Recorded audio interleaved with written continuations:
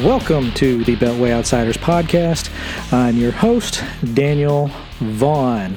This is going to be a little bit of a different show because this is an immediate post-reaction show. So I'm going to dispense with the normal pleasantries that I would put in here, but I will remind you to make sure to go to thebeltwayoutsiders.com where you can sign up for my newsletter and get on my columns. I will have reactions in the newsletter and in my columns this week about this debate, but I suspect we will see more news between now and then. So I wanted to go ahead and get this debate reaction out there since it just happened. I was gathering all my thoughts, and I did take notes, which when I was texting with one friend during this, they were aghast. They couldn't believe that there was anything to take notes about. But here we are.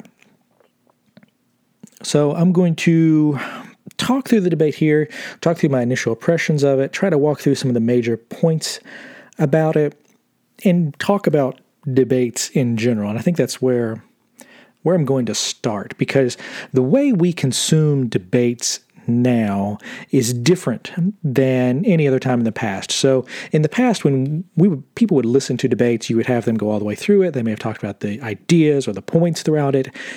But the cable news era changed that, and the social media era has amplified this even more. And it's where during the cable news era, debates went from broad themes to people were trying to get in those buzz lines, those things that get everyone talking, that all the cable news shows would talk about.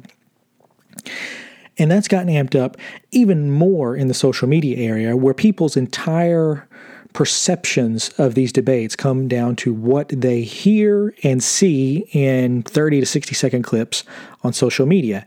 And usually whatever's in that clip plus the caption tells you whatever you need to know for that debate. It's the memification, I guess you could say, of all political rhetoric in our nation. And this was pushed initially by the media, and it's just been amplified as social media. And whatever is viral is the thing that drives reactions to that. So the broad ideas here don't matter, and they haven't mattered for some time. I know the main reaction that people had after this debate is that it was a disaster, that it was a disgrace to our country, and that, what does it say about us that we have just that kind of mess or disaster happen? When in reality, that debate is an accurate reflection of where America is as a country when it comes to these kinds of things. This is how we talk. This is how we talk on social media. This is how we talk on YouTube videos. This is how we see political discourse happen on cable news shows. So the main point that people had that this was just a disgusting display, I understand it, but it's also where we've been going for the last, really, you could go back the last 40 years with the advent of mass media, television era and everything, but it's really picked up in the last 10 to 15 years with the rise of social media. Whereas you can maybe point it to a little substance before, there's none now. So when Trump comes out swinging like he does, he was going for two things. He was going for those moments, those single moments that everyone will repeat, and then he was going to get under Joe Biden's skin to prevent Biden from being able to have a lot of those kinds of moments. And so the outcry for more substance is one of those things that I get it, but it's also not what sells clicks. It's not what people tune in for, and it's not what people want. I mean, that's just where we are right now. You can talk to any political site, and I've worked and I've written for a lot of them. And if you depend on advertising, you want that kind of debate. You may talk about how bad it was, but the entire news media industry is set up around getting those kinds of debates to occur because that's what people want. It may be like big WrestleMania, a WWE cage match, but that's what people click. That's simply what sells. And so to that point, and I think it is an important point here, we'll start out first. The first main takeaway that everyone should have after that debate is very simple. Donald Trump won that debate. That was his best debate in both election campaigns. He consensusly lost all his debates against Hillary Clinton. This is the first one I think he legitimately won, just straight up. And that was because he was up front and he was swinging, especially the first half of the debate. That is where he had his best moments. I think he sort of tired out during the middle and sort of started swinging back a little bit towards the end, but the first half of that debate was all Trump. And Biden didn't have an answer at any point in time. He looked weak. He looked ineffectual. He literally showed his age. He looked like the Joe Biden. Everyone said that the proof that Joe Biden could stand up and last through one of these debates was the Bernie Sanders debate that happened in March. And there's a reason that was a bad take and a bad opinion to have. Bernie Sanders never took off the kid gloves with Biden. Bernie Sanders is a great debater in his own right, and he can throw punches, and he refused, just as he did in 2016 with Hillary Clinton, he refused to ever land a single punch on Joe Biden. Bernie Sanders could have ended Hillary Clinton on a debate stage, but he refused to when he said, "I don't care about your emails." He could have literally torn Clinton apart on that point, and the entire electorate would have gone with him, and that was the point in which he lost the race. I remember sitting there in 2016 and saying, Bernie Sanders just lost this race, and he chose to give it up to Hillary Clinton. And the same thing happened in March. Bernie Sanders had a chance to go after Biden, and he declined to do so. That is not going to happen in a debate with Donald Trump. Trump did not let up until he just kind of ran out of energy towards about the middle of it. When they got to some topics he was a little less comfortable with addressing. But once they got back to some of his high points, he came back swinging again. So that is just the objective part here. Joe Biden lost this debate, and he lost it pretty spectacularly. And there's two tales that you can find here. One, you're not going to find anybody on cable news saying that Joe Biden won. Not anybody honest, anyway. That's your first tell. And that's because people are coming out saying something else on the backside. Their main point here is not to say that Joe Biden won, but that we don't need to have any more debates because this was a disgrace and nobody can debate Donald Trump in this kind of setting, which is a joke. It's not true. Hillary Clinton did it 3 times in 2016. 3 times. Joe Biden can't last one? That makes no sense. So the don't have any more debates thing is a little bit like what you're seeing from the Trump crowd, where they're complaining about what Chris Wallace did. And I think Wallace did fine.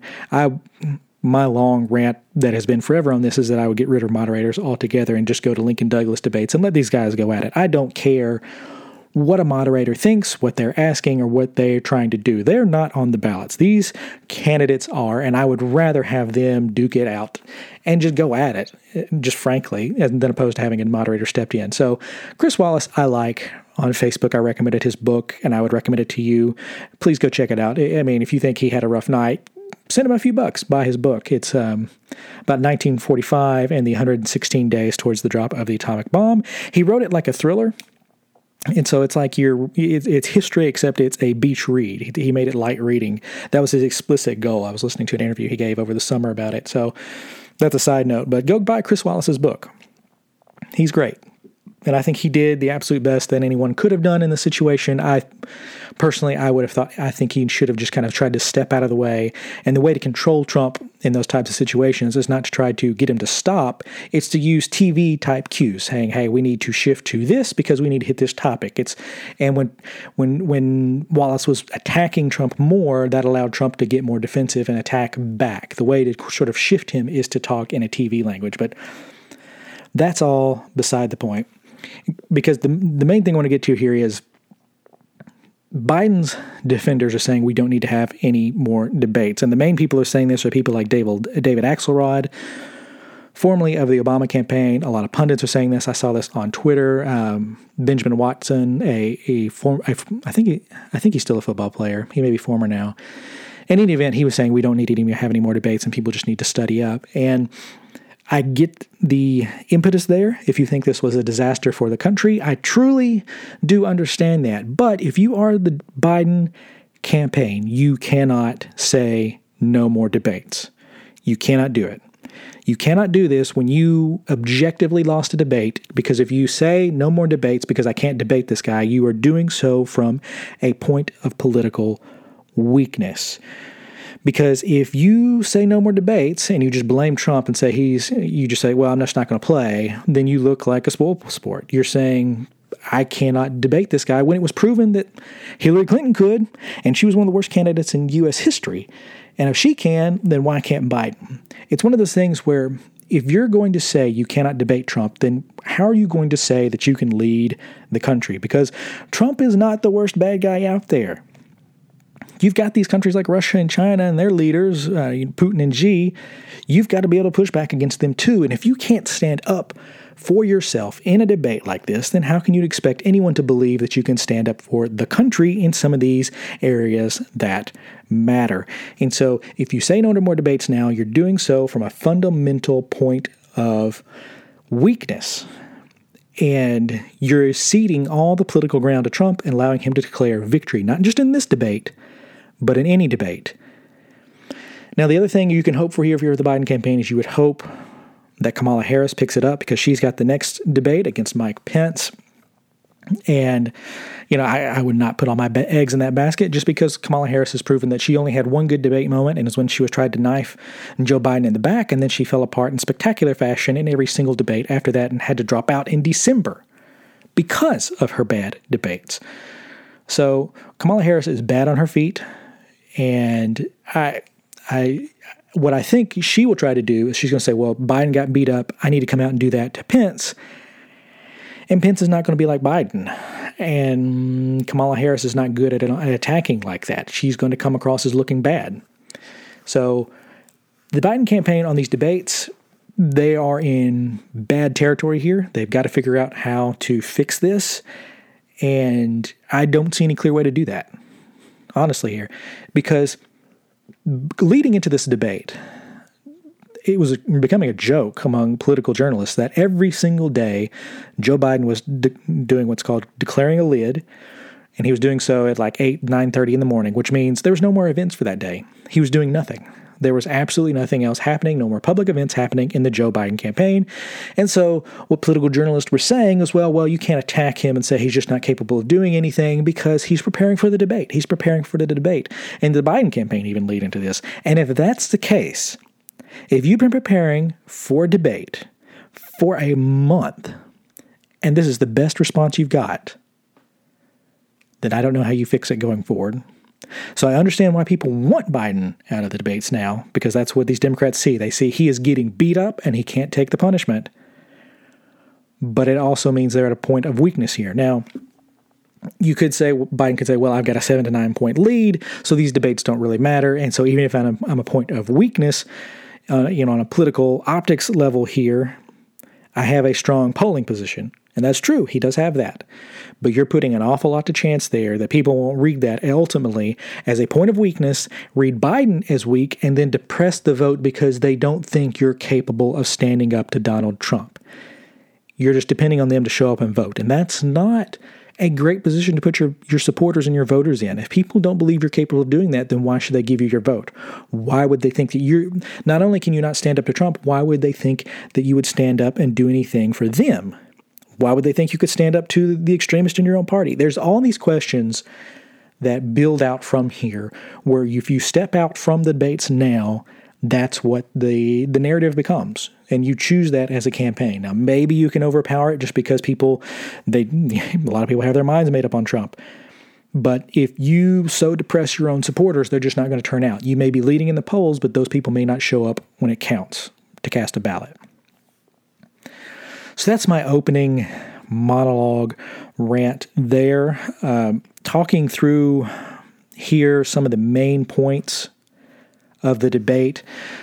Just chronologically, I think what I'll do is I'll talk through some of the points that I had that I wrote down as we were going through it, and then sort of hit what I think are going to be some of the main viral moments and just takeaways that people need to remember here. So at the top, the debate started out on the Supreme Court, which I thought benefited Trump immensely. He came out and was able to hit hard on his ability to nominate someone to the bench. He was right on all those points. Biden was in a comparatively weak position there. I thought it was interesting that when Biden got this, he tried to pivot. He did not want to talk about the Supreme Court at all. It was a loser issue for him. So he even said he does not oppose Barrett's nomination to the court, which I found extremely interesting for him to say. He is not trying to pick a fight with Barrett. He does not want people to think that Amy Coney Barrett is on the ballot with Trump. And so he tried to brush her aside immediately, only mentioned her once, and then moved on to his pivot, which was talking about the Affordable Care Act, aka Obamacare. So that's what he wanted to talk about. He wanted to talk about not Amy Coney Barrett directly, but the threat that she could pose by overturning the Affordable Care Act. Now, just as an aside, I don't think that's going to happen at the Supreme Court at all. The way the striking down the law in its entirety, which is what Biden and Democrats are arguing is going to happen, would mean that there has to be a majority on the court among conservatives to say that the individual mandate, which is the main issue here again, that the individual mandate is not severable from the rest of the law. And if you think, honestly, right here, if you think John Roberts is not going to make that clause severable from the rest of the Affordable Care Act, I don't know what to tell you, because I would love to see that law struck down.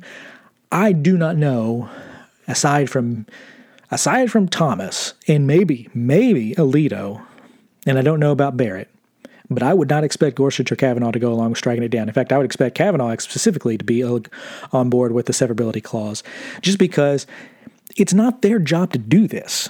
Roberts doesn't want the court in these contentious political issues. He sees this as Congress's job, and if Congress isn't going to be the one to strike this law down, why are you continuing to ask him to do it?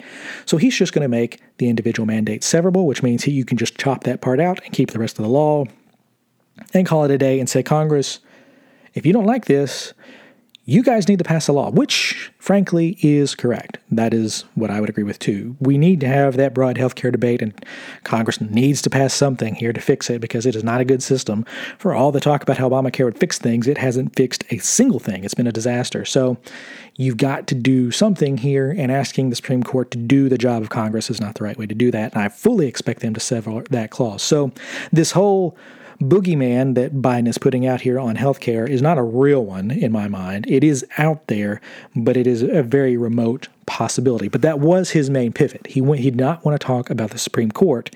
He wanted to talk about healthcare. And then he got to talking about all the things that healthcare does and why people need that healthcare, because this is a bread and butter Democratic issue to always bounce and talk about healthcare.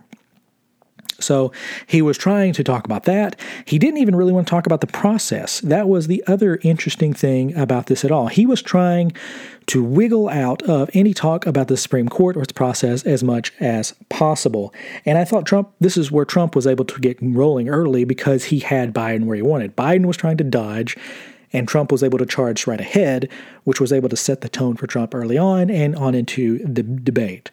Because what Trump did in response to that, aside from just badgering and beating on Biden throughout all these answers and all his non-answers, is that he was able to hit back with Ginsburg.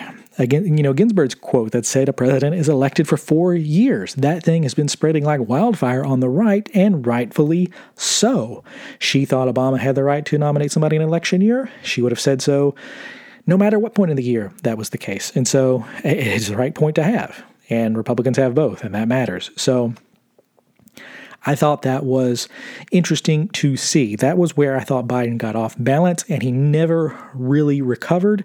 Especially, I thought this was especially true about the Democratic notions of ending the filibuster entirely, just eliminating it entirely, and packing the court. Now, packing the court means that instead of keeping the court at 9 justices, that Democrats would come around and add 2, 3, 4 more justices to the court in order to, quote unquote, restore balance. Now, this is a point of a lot of contention. It's a very moronic and stupid idea. Both of them are. They're not smart ideas. Because if we're going to pack the court, then Donald Trump can, if you think the court should be packed right now, then Donald Trump shouldn't just nominate Amy Coney Barrett. He should nominate 3 or 4 more and just end this. If packing the court is a legitimately good idea, then Donald Trump should go ahead and do it. But that's not what they believe. This is a nakedly partisan play to make the Supreme Court your own personal legislative branch. You don't want to restore order, you want to flip it. And now that Republicans are going to take this power at a point where they follow the rules, Democrats want to change it to benefit themselves. So this is a bad idea. Joe Biden knows this is a bad idea. That's why he doesn't want to support this here. And so when he was asked point blank, do you support filibustering, ending the filibuster, or packing the court, he completely dodged the question. He refused to answer it and said he wanted to talk about something else. That was a dodge on his part, because if he says he doesn't support those things, Trump is right. He's alienating his base. Biden did not want to talk about that and pivoted to anything else. And so that is what put Biden off balance. He could not land a punch because he was too busy running from the questions. He was trying to run to more safe grounds, but because it was the Supreme Court and both Wallace and Trump were trying to pull him back, it was not helpful to him. So that was the first major point of the debate for me, where you saw Joe Biden completely dodge and try to get out of that point. Because the only reaction you can have is this: either Biden supports ending the filibuster and packing the court, or he doesn't want to talk about it because he thinks it's going to cost him politically. Those are the only two solutions there. Because if you're busy calling out and saying, well, I don't want to talk about it because this is Trump's thing, when your own party is calling for it, then that's a dodge. You either support it or you don't want to talk, or you're just trying to avoid alienating your own people. That is his fear there. So that was what really put Biden off balance. And talking about healthcare and other things, he was trying to pivot and talk more about healthcare and then the coronavirus. And so the next segment ended up getting into COVID-19, and that's where Biden tried to really reestablish himself here. And that's where I thought that Trump continued to keep up the heat. Biden has an argument here that he can make, but he struggled to make it because what everybody knows about this virus is that the information from the public health experts has changed continually throughout this entire thing. We've learned about more and more about this thing, and so our response has changed over time. We didn't have any response to this. And so everything we've done and everything we've seen from every country in the world, it doesn't matter if you're on the left or on the right, everyone has performed poorly with this response. Biden's thing is he said that we could be better. He wouldn't have lost 200,000 lives. And frankly, I don't believe him on that. That's not a point that he can make because no one has. You would have to say that Joe Biden would have, because what happened was that Donald Trump closed the border to China in January, at the end of January. And he did that. He should have probably closed the European borders around that time. That came later. But he did do that. That was his first action. He can say that he was one of the earliest to react, and that is the truth. He was one of the earliest. The problem was we didn't have testing during that time. And you've heard me on this show rant constantly about this fact, that how we didn't have testing, we didn't have a response. And so we finally have gotten a response. We finally do have, therapeutics and vaccines in development. And as I've made the point, I can't remember if it was here or probably in the newsletter, the problem with Joe Biden on the virus is that he is correct in all of his assertions and that Donald Trump has failed on numerous fronts.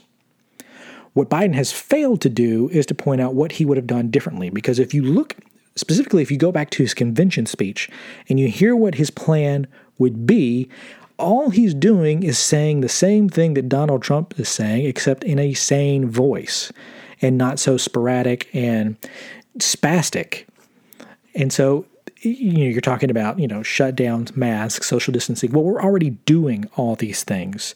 We are probably as I said I think it was in the last podcast, we could be encountering a second wave here. And if you look around economically and just the mental state of this country, we can't afford another shutdown like what we saw in March and April. People will lose their minds.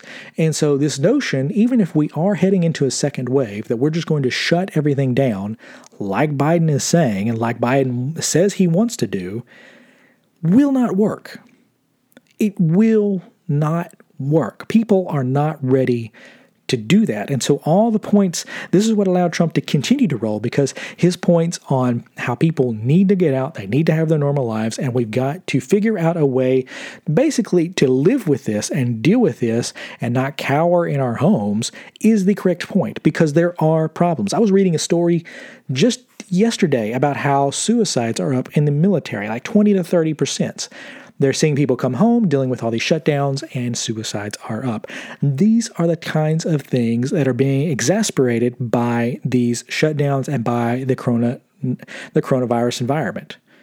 And we've got to figure out a way to get people out, get people to meet with each other, because we are social creatures. We thrive and need social interaction. And technology is not cutting it. It is flat out not cutting it, and you've got to get people to meet each other in places that are not on social media or on a Zoom call, because this is not enough. People have to touch.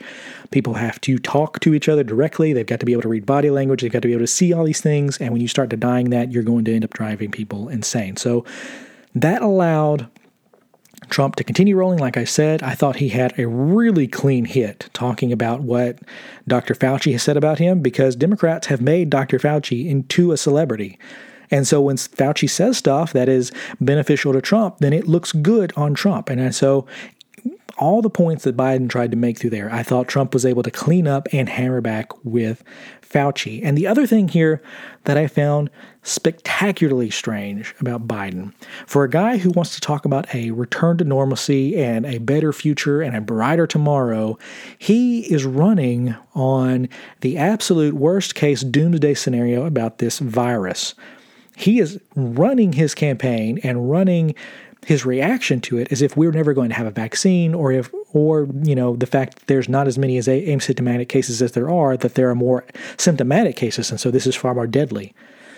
And so it is weird to me for the person who claims to have the brighter tomorrow to be running on the doomsday version of this. Trump is running on the we are solving this and we have a solution. We have potential vaccines. And I agree with him. We have at least right now 3 or 4 different vaccines that are on the track. And Trump is also right that the government has the ability to fast track a lot of this and cut the red tape to get this out to the people faster and distribute it faster. We do not have to rely on all these same old systems. We are in the middle of a pandemic. We should want our leaders to do that sort of thing. And so it is weird to me for Biden to do all of that, to run on this doomsday idea and to just sit on it and expect people to come to him because he's pessimistic and he thinks we'd all should be extra careful, when that may cut it for some people, but it's not going to cut it for everyone. And this is driving people insane. So that gave Trump, throughout the debate, about two straight rounds where he was able to, I thought the best description was he was basically rope-a-doping and just sort of, dodging and swinging, keeping Biden off his feet, bouncing around him. So Biden was never able to get stable. He was constantly shifting his answers. He would start out talking one thing. Trump would interrupt him. Biden would start responding to that. And so he had very few moments where a clear, coherent thought came out. And while people may have felt bad for him and thought Trump was a bully, it doesn't make Biden look like a president. And that is something that matters when you're going forward. A couple of the other things here I thought were good hits. I thought it was interesting that people had differing opinions on Joe Biden's, why don't you just shut up, man? I thought that was interesting. Some people thought it helped and some people thought it hurt. I didn't understand the people who thought that it would hurt Biden. That's one of those moments that's going to be viral and people are going to talk about it for a long time. It'll anger the right and it'll help on the left. I don't know that it'll help in the middle, but it is one of those viral moments. I thought Trump had one of his best laugh line of the night was when they were talking about masks, and they were talking about, Chris Wallace was asking Trump about whether or not his rallies were safe, and Trump was like, no, they're outside. People can wear masks, and so we're fine. We haven't been a threat. And, they went back and forth. He and Biden went back and forth. And then Trump finally hit back and said, yeah, when you hold your rallies, only 3 or 4 people show up. The reason you're not doing this is because no one would show up to any of your rallies. And, that got a laugh out of Chris Wallace because he was in the middle of trying to regain control. So I thought that was one of the better moments of levity during the middle of the debate. And then Trump's best hit, his strongest argument against Biden is very simple. And the reason I thought he lost some of his steam in the second half and the later parts of the debate was that he left it. His best argument against Biden is very simple. Joe Biden talks about wanting to solve all these different problems, but Joe Biden has been in Congress or in the White House for 47 years. And none of these problems are solved. And so you're asking a person to solve all these different things when he's the one who's been there making all these decisions in the past. That's why I thought Trump should have lost the back and forth debate over his taxes. That should have been a clean loss on his part. But Biden missed it because what Trump did is he came back and he said, well, the reason I was able to do all this was because I used the laws that you put into place for the last 47 years. In fact, you even gift wrapped me some of this money through one of the bailout packages. And Biden stumbled along and then said, well, no, you did some of this because it was a law that you passed. And that was a dumb argument because the taxes go back quite a ways. And when you're talking about Trump, you're talking about all these laws that he's used over the years, from the Bush tax cuts to the bailout stuff in the Obama administration, and he's used all of them as any person in his place would. He is not the only one doing that. Now, you can call that dishonest, you can call it anything you want, but when it comes to most of this, they're not really loopholes per se. They are designed to do what Trump was using them for. So when you get mad at him for doing what, well, why not take it out? That's not something they ever talk about. That is getting rid of all these various, these either tax credits or these deferments or all these other things. Mitt Romney tried it in 2012 and people lambasted him for simplifying the tax code, getting rid of all those things, because people love those types of things and the rich use them quite a bit in their taxes. So that Trump's best line was using the 47 years against Biden. I thought he should have kept with it because it was a very, very simple thing to do. I thought he should have brought it back out during the race section when that was one of Trump's weakest moments of the night. He should have just pointed out that Joe Biden, all this stuff happened under Joe Biden's rule and when Joe Biden was either a senator or in the White House, and none of it ever got fixed. And now he says he has a plan. That's a pretty damning level attack on Biden's record. So Trump got away from it, and that's when he started losing control of it. So they obviously hit other things here. I'm going a little bit longer than I wanted to here, so I'm going to move here real quick and talk about what I think. When I mentioned up at the top that the way we consume these debates is that people look for the viral moments. They look for the buzz lines. They look for the things, the slip-ups that people shouldn't have said, and that becomes the defining moments of the race. So there are a lot here, so I'm just going to run through of them. Obviously, the race section, I thought this was when one of the early ones came through, when you had, on the one hand, you had Donald Trump talking about, Chris Wallace was hammering him and getting him to condemn white supremacists and all these other groups.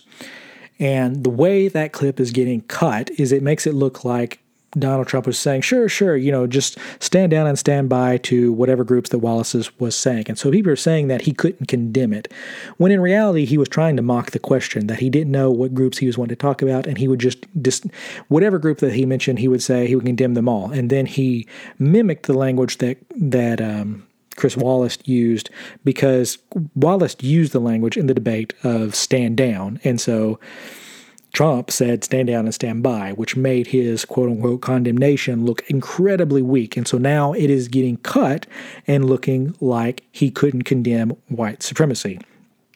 Now you can say, well, that's not fair, but that's just how it's going to get cut. So it's going to look like he could not condemn it. And on the flip side, that might have been the thing that helped out Biden. But then on the flip side, they got to talking about Antifa, and Biden said Antifa is an idea, not an organization. Which, sure, that's true. But so is white supremacy. That's an idea, and you know what it does? It forms organizations of people. And the people in some of these cities are very organized. And people are dead because of that organization. People have lost their businesses because of this organization of people. Antifa, I would agree, it's not a quote-unquote organization. But it is an organizing principle for the people involved. They're all doing the same thing. They're all these same types of far-left white people who are burning everything down. They should all be put in jail. And so when you defend them and say, oh, all violence is wrong and Antifa is just an idea, not an organization, you are in effect doing the same thing that Donald Trump did. Because Biden does this same thing, and it's extremely annoying to me, where he will condemn generic violence and say all this stuff doesn't need to happen. That's not true protesting. But he won't condemn the groups that are in there, which is what they're trying to get Trump to do here. And so neither of them does this for the exact same reason. They think that it will hurt their base of support if they come right out and start naming off these groups. You extreme Black Lives Matter people, you shouldn't be burning things down. You extreme Antifa people, you cannot be burning things down. You are wrong. You should be put in jail. On the flip side, the Proud Boys, these white supremacists, these other groups, they should all be put in jail. They should not be out on the streets. And they can't do that because they think it'll hurt their base. It is an extremely annoying part of modern political discourse right now. And both of those are going to be viral moments. In fact, the last I heard, Axios, their clip of that moment with Trump already had over 1 million views, and that was before the end of the debate. So that is going to be probably the most viral moment of the debate. The other one will be Joe Biden just telling Trump to shut up. Now, you can say that was a breach of decorum, but frankly, it's going to be that viral moment. People are going to replay it. They're going to put in all kinds of stuff. That's going to be a viral moment. So that would be technically a win for Biden. So that's how these sorts of things play. So you kind of have to look at it that way. So those are the first two there. The other viral moment is going to be Biden completely dodging the issue on court packing. You're going to see people on the right and left talk about that.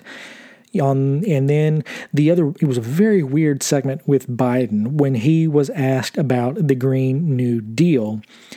And I could not tell what Biden believed on this point because he was asked about the Green New Deal. Trump was attacking him on the Green New Deal. And then Biden, he said, well, I'm not for the Green New Deal. You're just lying. You're just lying. You're just lying. And then he pivoted and started talking about how the Green New Deal was great and it would save all kinds of money and they would do all kinds of things. And then everybody, both Wallace and Trump said, wait, you support the Green New Deal now? And Biden said, of course not. No, I don't support it. And so he went back and forth on that. And in reality here, if you go to his website, there is pro-Green New Deal language on his website. So he has endorsed versions of this, which is, as Trump said, trillions upon trillions of dollars in costs to the nation and would kill buku's numbers of jobs. It is a bad idea. It is so bad that Nancy Pelosi made sure to have that thing scuttled in the House. So that was a weird moment. It's going to be viral. Trump and his supporters are going to pitch that as a way that it sinks the left. I don't know that it'll do that just because it's so confusing. And so it was very, very weak, especially when you have it on Biden's website. The two weakest moments for Trump, obviously, as I said, the first one was the race moment, where he was having his problems condemning white supremacy again. The other really weak point for Trump was that I don't remember the exact point that he was talking about with Biden, but he did say something. He started attacking Biden and saying that he shouldn't just he couldn't use the word smart around Trump. And then he started attacking Biden's academic record and calling him dumb, basically. And it was incoherent. It didn't make any sense. And it was an incredibly low blow. And I don't think that played well at all. And if it goes viral, it's just going to make him bad. The other weak point was at the very end of the debate when they got into debating all the various issues with ballots and accepting the results of the election. And the reason that's a weak point for Trump is that the problems with the ballot process are impossible to describe to a lay human being. I know what these problems are. I've been writing about them. There's a very distinct problem in Pennsylvania with what's called a naked ballot, and you should file that term away right now because the naked ballot is going to be an issue come November because there's going to be a very long and a very drawn-out fight over whether or not we count ballots that get put into the right envelope. State law says if a ballot is not put into a certain envelope, it does not get counted, even if everything else is put in right.